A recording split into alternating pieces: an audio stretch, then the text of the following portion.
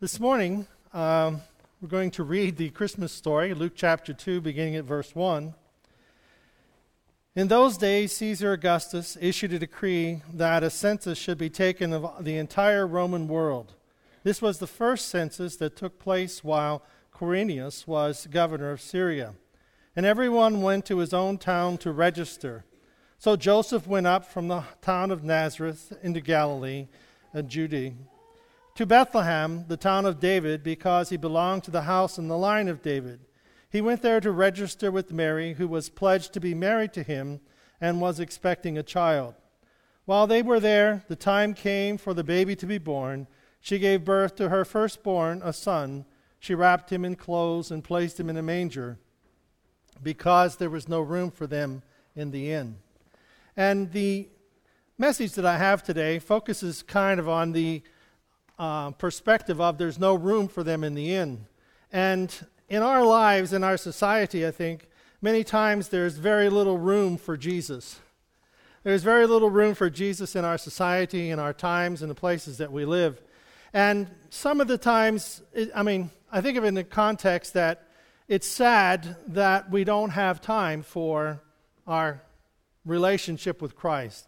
I was speaking with a person this week who is of another faith and was raised in a very, very, very strict cultural faith that demanded service and demanded attendance and demanded, participation. But he was still very much in that whole context of the demanding. And he said, it's very sad that even his children couldn't give 2 hours a week to go to church and to be part of the church. And it's kind of like that in many societies, in many places. We just don't take time. There has to be something that arises inside of us that says that we're going to take time for our faith. We're going to take time for the things that are important to our life. And our life is filled with many different choices. We're filled with many choices about how we're going to fill our time, and it seems like there are more and more things clamoring for our attention and for taking the time to do certain things. Well, in the coming of Jesus, Jesus didn't come in an appropriate time. Now, when you think about it, he came at a time when a non-religious person, the governor, decided we're going to take a tax. And he declared that this taxation was going to come because the Jews couldn't fulfill their military obligations, but they could fulfill paying for the military. So the governor wanted this tax taken so that everyone was paying their fair share. I don't think he was related to any of our leaders in our society when we must all pay our fair share of taxes. But we choose life in Christ because Christ comes sometimes not at the appropriate time.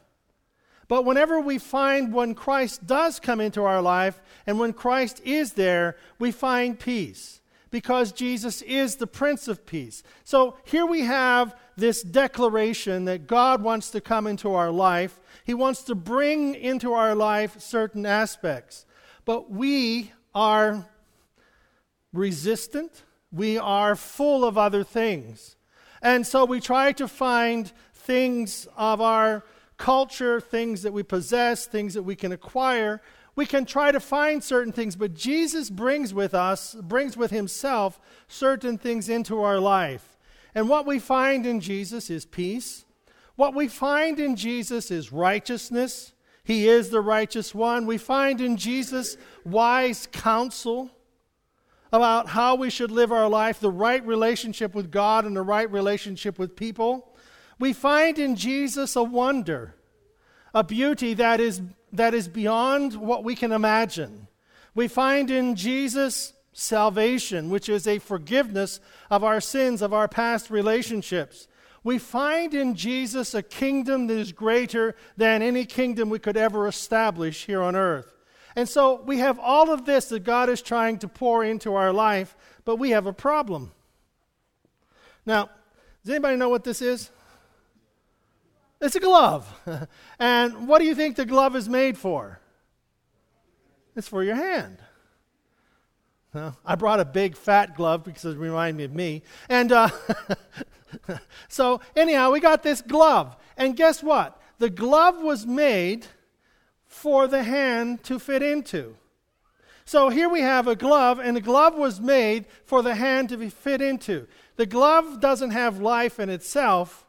It has, it is something that is made, it was created, so that it could be filled with a hand. Okay, the glove was made so it could be filled with the hand. Genesis 1:26 says, "Let us make man in our image." God looked at us and he looked at his creation and he formed us out of the dust of the earth, and he formed us and breathed into us the breath of life so that we could be filled with God. Our life is like the glove that we are to be filled with God. Now, what's this? No, it's a mitten. But it's Jackson's glove. Yeah, Pop-Up's got your glove. Okay. Now, what's wrong with Jackson's mitten? Huh? It doesn't fit. Well, the Bible says, when I was a child, I spake as a child, I thought as a child. In our society where we don't have time, God doesn't fit into our life because our container still thinks like a child. This is a great concept. This is a great glove for Jack. Fits his hand perfectly. But you know what? As we grow and as we mature, there are people who try to make God fit into a childish glove. I won't ask you this, but how many people think that Christmas is for children? You see, we still have, kids raise their hand, that's it. That's for me. And you're right. Christmas is for children. But as adults, we sometimes think Christmas is only for children because it's only for a child to believe in. And that's not true.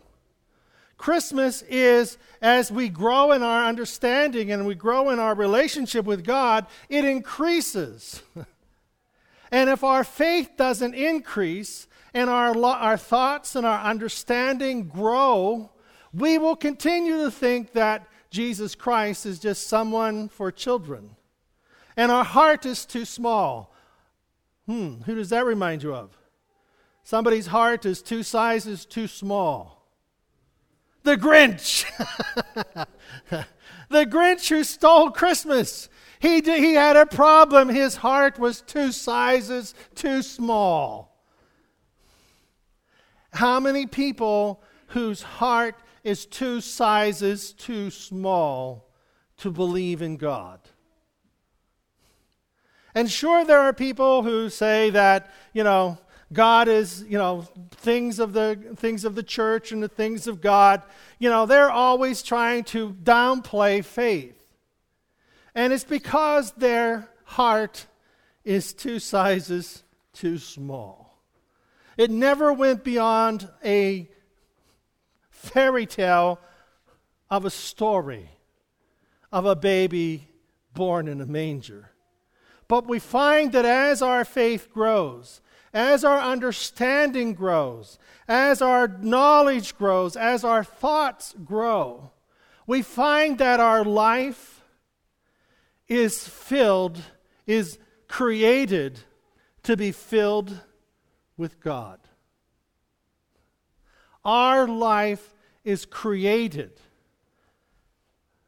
Our life, like the glove, is created to be filled with God. Our thoughts, our understanding, our speaking is to be filled with God. And as we have these thoughts and as we have this faith and as we have this knowledge and we have this understanding, we begin to see how the prophets of old spoke about a virgin shall conceive. And that the prophets of old spoke that he would be born in Bethlehem. The prophets of old spoke of his life, his death, his resurrection.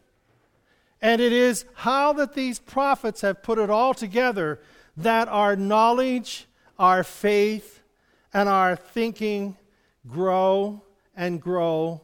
And in our life, God fills our life to the fullest.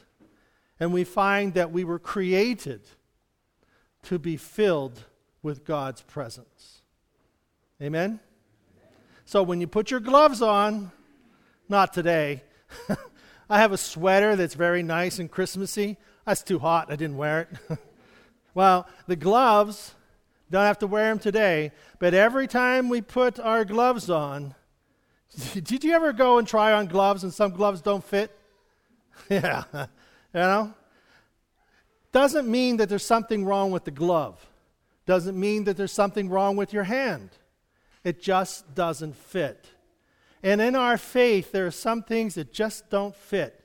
You know what? We need to check our thoughts. We need to check our understanding. We need to check our thinking.